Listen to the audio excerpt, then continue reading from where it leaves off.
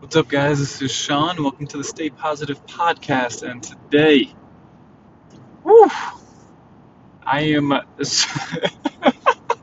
am super appreciative of my reputation because I got away with something today. And for those of you who don't know me personally, I think if I could sum up other people's opinions of me, it would be that I'm a nice person, a little reserved to people I don't really know. And so, we got a roommate recently who is one of my girlfriend's girlfriends. And and so she's been living there for about a month, and so she doesn't really know me, but I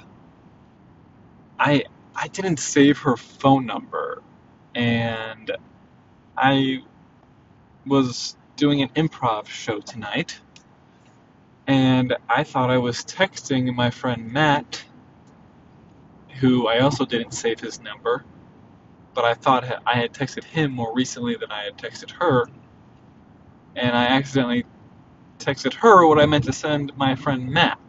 And my friend Matt is like, we do improv together, so, it's kind of like a kooky friendship, and I sent something,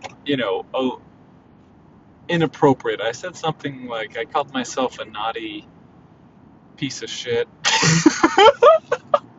and it was definitely one of the most embarrassing moments that I've felt because she played it off, and that made it last longer.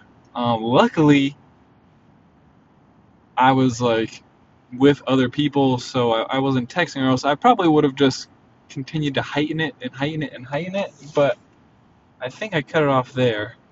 And then like 30 minutes later, it hit me because she said that she was at a kickboxing class, so she couldn't make the show. And I realized like my friend Matt doesn't do kickboxing, so I was like, huh. And the little 007 agent that I am realized 30 minutes later that I sent the wrong text to the wrong person, and I was so embarrassed. All the worst possible scenarios, just come into my head, even if they don't make any sense. I was like, oh, she's going to tell my girlfriend's going to break up with me because maybe my girlfriend thinks I'm a naughty piece of shit. But it turned out that I just said I'm sorry. And so I think if I had a different, if people had a different perception of myself, that I was kind of a